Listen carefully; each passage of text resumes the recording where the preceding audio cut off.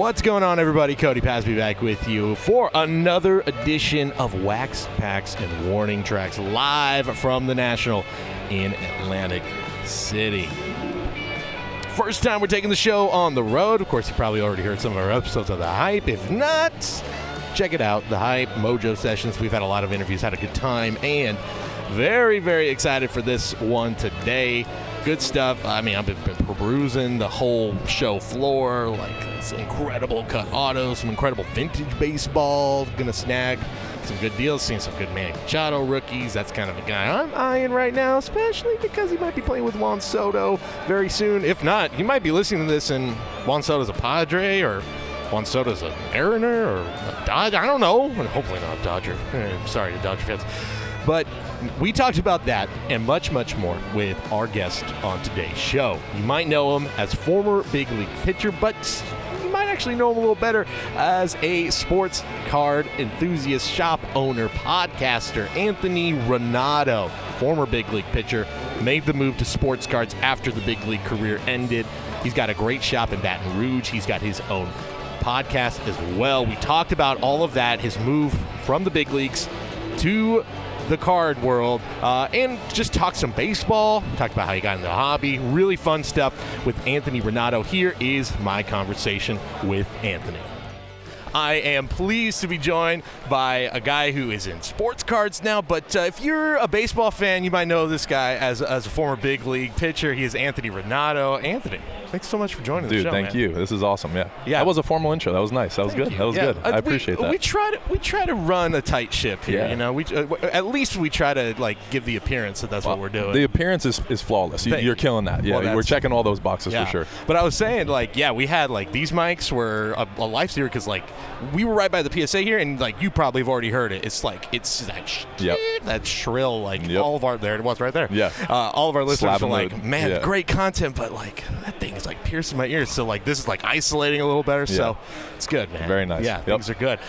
So you just got in, is that right? Yes. Yeah. Well, I flew into New Jersey or Philadelphia on Wednesday, but I'm from New Jersey originally, so I had to check the boxes, go see the family. We did some Italian food cooking or eating, you know, and I have a couple employees with me or coworkers with Cards and Culture, and so I gave them a little taste of Jersey. And then we went up to New York actually and watched the Yankee game last night. Oh my God! Yeah. So you got to see the Judge dude, walk. It was unbelievable. And so DJ LeMahieu was one of my best friends. So he left us some field passes. We went down there, did that thing, and then I actually called the walk off too. We filmed it, everything. I knew it was going to happen. It's incredible that guy. I mean, obviously one of the most prolific power hitters of this generation, and yet like going into this season, not a single walk off home run. And now he's at 3, right? Yeah, 3. And I think he's got a couple other walk off hits too. Like just like crazy that he never did that. Yeah. You grew up a Yankees fan? Yes. Okay. Yes. So I gotta ask you. I feel like where are you at with where's Judge landing? Like, how are you gonna feel if he leaves? I'm gonna be disappointed. I want to see he's just one of those things. I think. I don't know. I feel like he's the storybook. You were drafted by the Yankees. He's going to win. I think he already won the MVP, you know, that one year that he had. He's going to win it this year. Hopefully they win a World Series, you know, that kind of stuff. So storybook-wise and a kid that grew up in New Jersey, I definitely would love to see it happen, you know. But who knows? I'd love to see him test the water and maybe break some free agency records and stuff. And so we'll see. I mean, it sounds like he's definitely going to try to. I mean, the rumors are floating around, but it's like the Yankees offer him like 31 to 32 million average. He's looking for like 35 to 36. And hey, man, when you hit like the way he's playing right now, how can you argue it? You can't argue it. You can't. You really can't. You got to pay the man. Yeah, absolutely. And I will say, full discretion, I'm a Giants fan. I was going to ask, okay, because you're from the Bay Area? Yeah, from the Bay Area. Yeah. So the fact that he's like laying these hints here and there, like I think there was an interview, he's like got a Buster Posey jersey behind him. He talked about how much he loved playing with Dusty Baker in the All-Star game because he grew up a Giants fan. I'm like, okay, I really don't want to get my hopes up, but getting excited. He's laying the foundation right now, and we'll just leave it at that. They've paid for some big free agents in the past, it could happen. I would love to see it. Yeah, it would be incredible. Let's talk about your journey into sports cards. So obviously you start as a big league pitcher. A few years in the bigs, and you leave that, and what then spurred that to that move into this world? Well, originally, I mean, It honestly started in 2017-18. My dad sold my house that I grew up in. I had just finished baseball, so I was kind of like just in limbo, not really knowing what to do. I was doing baseball lessons, doing all that stuff.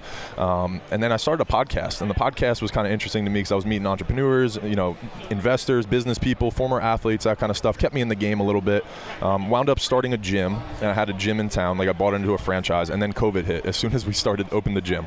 And just to make a little extra money and keep myself busy, I started flipping basketball cards, and that was when the market exploded, Last Dance stuff. So I was like, man, this is kind of fun. And I took all the profits and just started a business and was like, I'm going to take these profits, put them into this business, like start a business, have it a business account.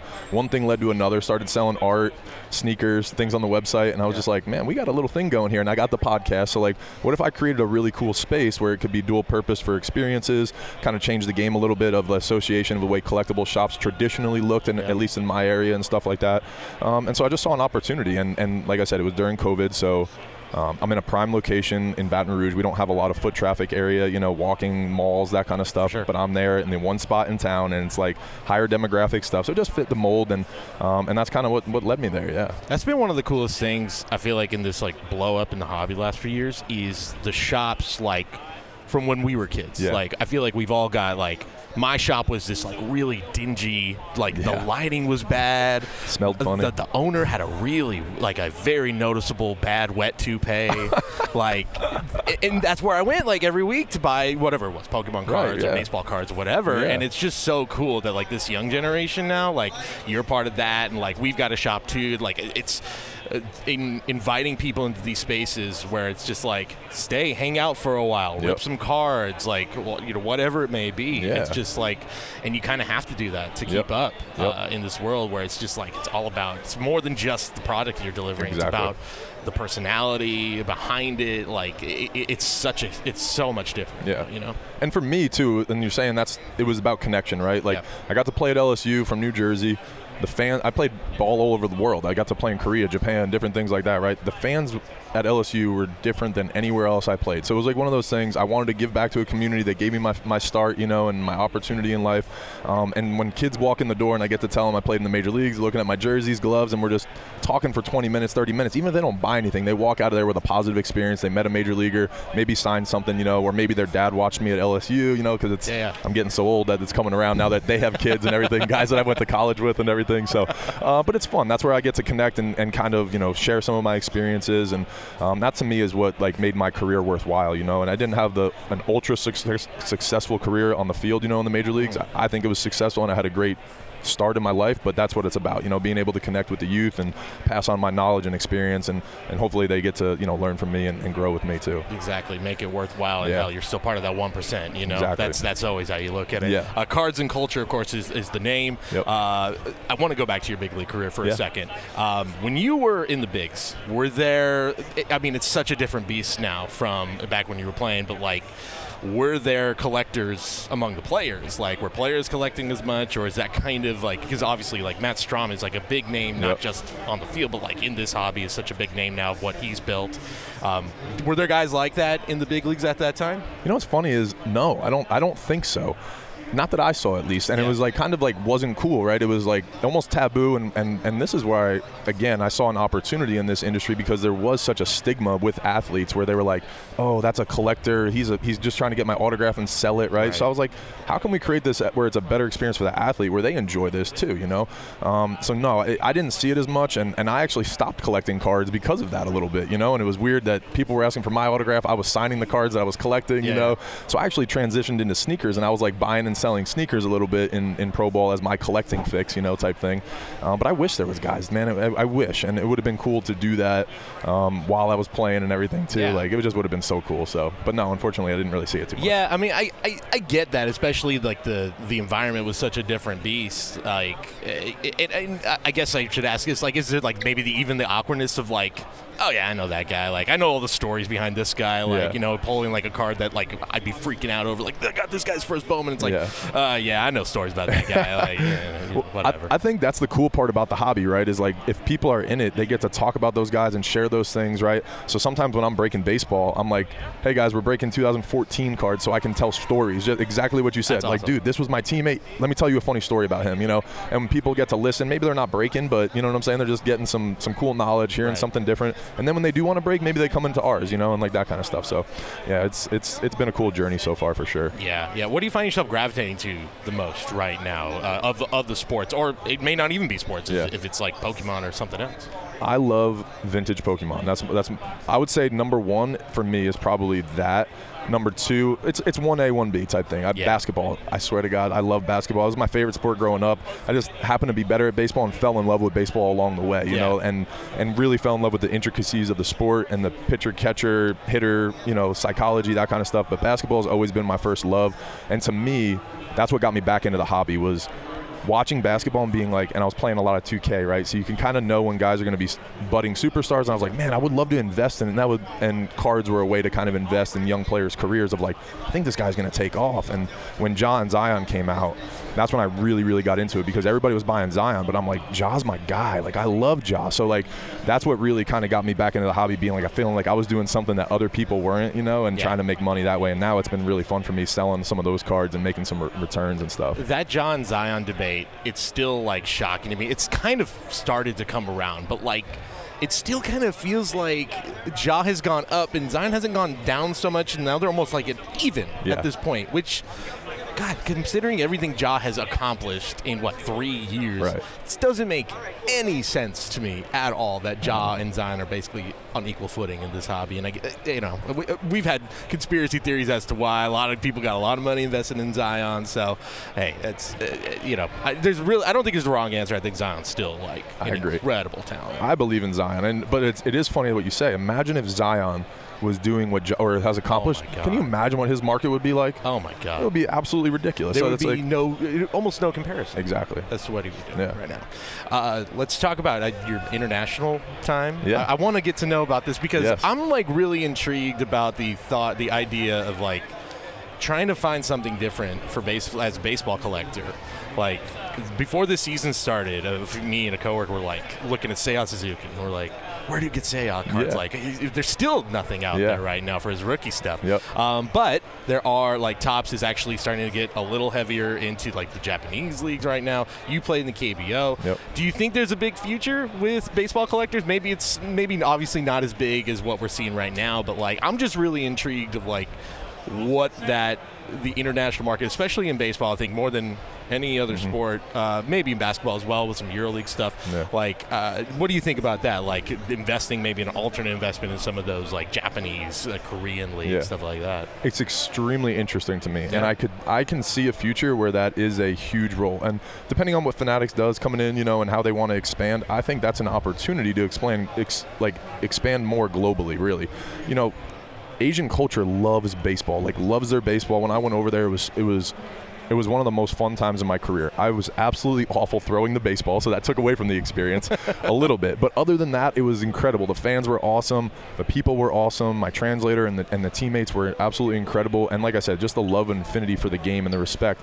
So I do think that if Topps or whoever wants to come in and really invest in that market, I do think that we would see a nice return on it. And I think it would be a cool pop. And I think too, like I said, with digital currency and crypto and different things, the way that Asian culture adapts and innovates, I think that it would be really interesting as NFTs and digital collectibles expand to see how that market reacts to it. Yeah, it's just the Asian market, I think, especially for big releases, we're seeing it more and more now because they're just ripping stuff first. Yep.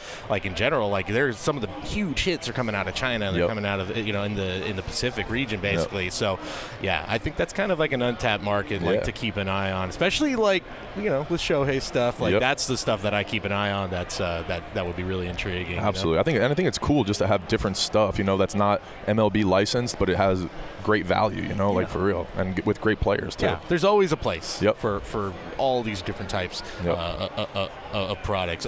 Playing in Korea, if you want, you kind of touched on it a little bit, just the differences, the things you took away from it, in general, how did that how does it compare? Like the fan bases, like the passion and the excitement, how does it compare to like playing in the big leagues and the types of fan bases you see in America? You know what I love about there was none of this like that's an unwritten rule type stuff. You know, there was I'm warming up throwing the first pitch of the game, and there's I don't even know, a forklift going up with a DJ with a mic, and he's dancing, and they got cheerleaders on the dugout. I'm like in my delivery, I'm like, should that be playing? You know, and I'm like throwing pitches, and I'm like, all right, I guess we're doing this. So like that kind of stuff. They're just making noise. It's loud. It's fun. They're dancing. You know, so that kind of stuff was really cool to see. Just their fan engagement, how much they love their teams over there, how much they love baseball. And then ready for this one? Smoke breaks in the 5th inning. We literally, it was like a timeout, like a halftime. Yeah. And all the coaches and players would just go to the clubhouse and smoke heaters. And they would just sit there, and they wouldn't even talk. They would just sit there with their legs crossed and just sit there, smoke heaters. And I'm like, what's going on? So Korea baseball is like simultaneously in the year 2050 and also in the year 1970. Exactly. A little bit of both. A little combo of everything. Yeah. Oh, my God. Still smoking heaters. Like, dude, it's unbelievable. But that was one of the crazy things. And then I would say, like, just the quality of play. Defensively was a little less than here, like just the quality of defense. So like there's a lot more runs given up and hits. Like everybody's like, oh, it's an offensive league. I'm like, yeah, because that ball is caught in the gap in the MLB, right? And then guy takes too long, double clutches, infield single. It's not a single, it's an error. Like that should be a play, you know what I'm saying? Little things like that. And then managers are ultra involved and overmanaged where they make defensive plays in the middle of an at-bat. So games are super long. I'm not even kidding, man. Jeez.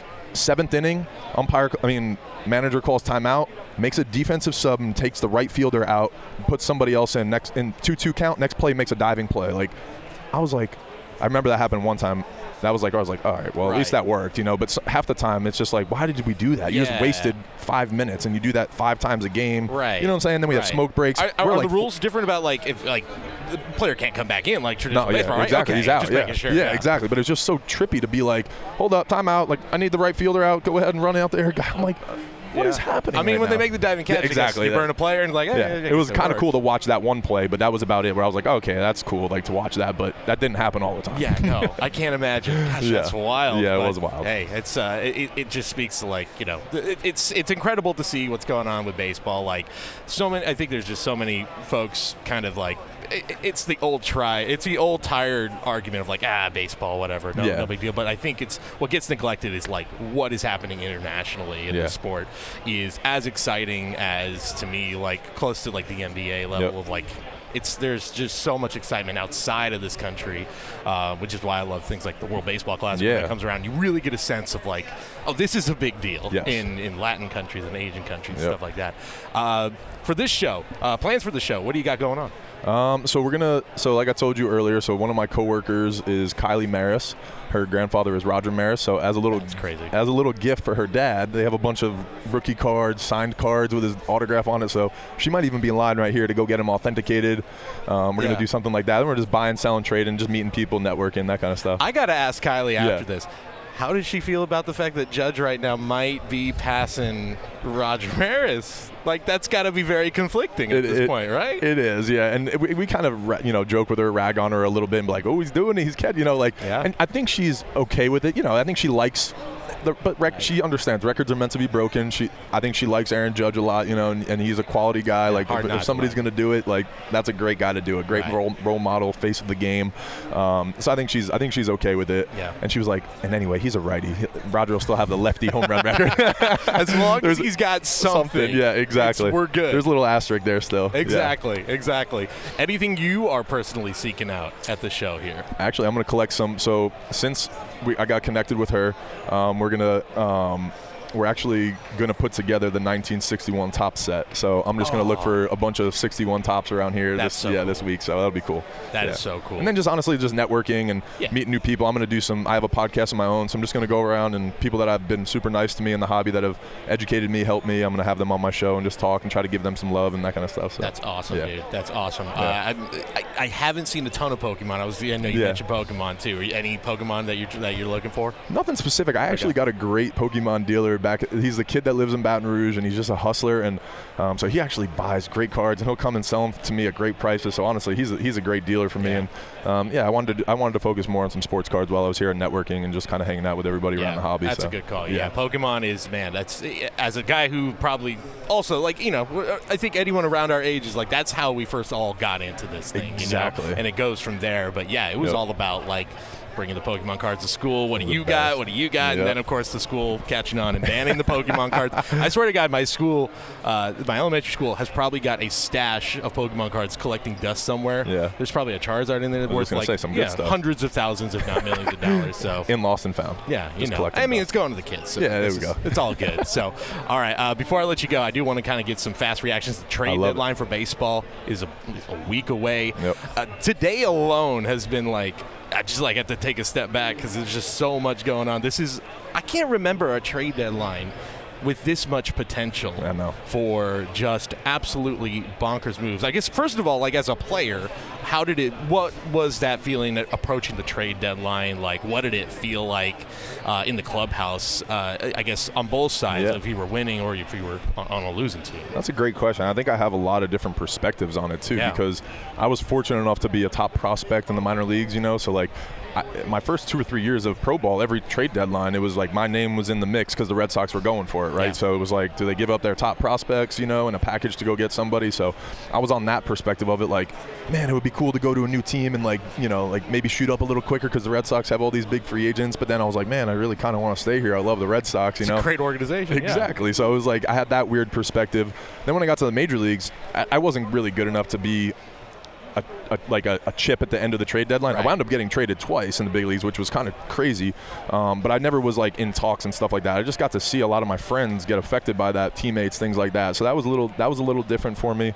And then specifically, I got to make my debut because of the trade deadline. 2014, the Red Sox did a fire sale, and John Lackey got traded. I got to make his start, and that gave me my thing. So I have a unique relationship with the trade deadline, but I do feel for a lot of guys that are, you know, just on the cusp and trying to figure out what they're doing or leaving a team that they've been with for 8 years, you know, or something like that. So just it's a crazy time. It really is. Yeah, and I know it kind of from a different sport, but like seeing all these Kevin Durant rumors right now, I think I've seen Jaylen Brown thrown into every single Celtics rumor ever. I heard he's salty too. Yeah, I mean, he put on Twitter like, shake my head, like, why am I always in this, man? Like, let me live. Yeah. And I get it. Like, it gets annoying. Exactly. Like, you know, like being in that position as like a prospect, like you said, is almost the more crazy thing instead of being like maybe the Juan Soto or Shohei Ohtani, where it's like, well, if I get traded, like, I'm going to a good spot. Contender, you know, so that could definitely, I could see just eat away at you after a while. And then too, yesterday, so DJ left us some field passes and stuff, so we were down there for BP, and I played with Joey Gallo for a while, so he saw me from across the way, and he's like, dude, what are you doing here? So I was just, you know, BSing with him a little bit,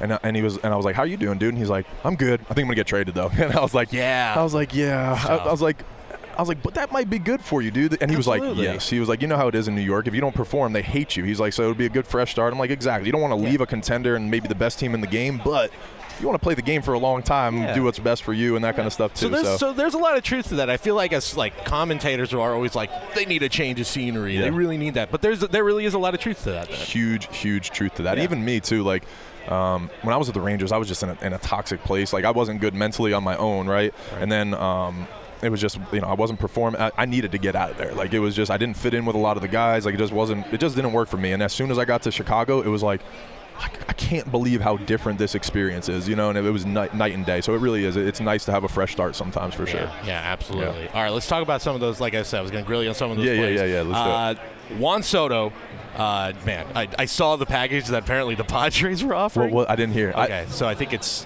from what I saw, C.J. Abrams, Mackenzie Gore, Robert Hassel, and at least 2 other prospects. But I heard that the Nationals are going to make an offer, though. Yeah. One more offer. The latest was the Nats are going to make an offer, and if he rejects it, we're going for it. He's gone. Yeah. Do you think that's a little tactical move by them a little bit to be like, hey, man, you want to stay here or sign? Or like, oh, yeah, 100%. And especially because, like, they're in such a weird place right now because they've got – it sounds like they're going to get new ownership in a couple years here. Yep. Who wants to buy a team that doesn't have Juan Soto that just had Juan Soto?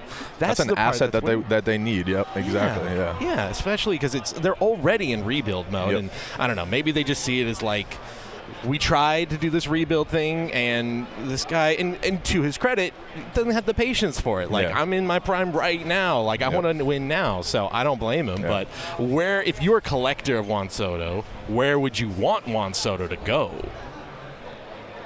There was a rumor that I heard of him going to New York at one point. It's apparently he wants to go to the Mets. I don't know how true that is, but I guess his agent kind of leaked it out. Like, he wouldn't mind going. Right. Or Boris, I think. Of course. You know, exactly. Very cryptic. Scott Boras, He's very strategic and tactical, too. The way he says things. Even it's so crazy. Always has a good line going into the winter meetings, or like the state of the game with Scott Boras. I mean, it's for better or worse, it's must-see TV. Exactly.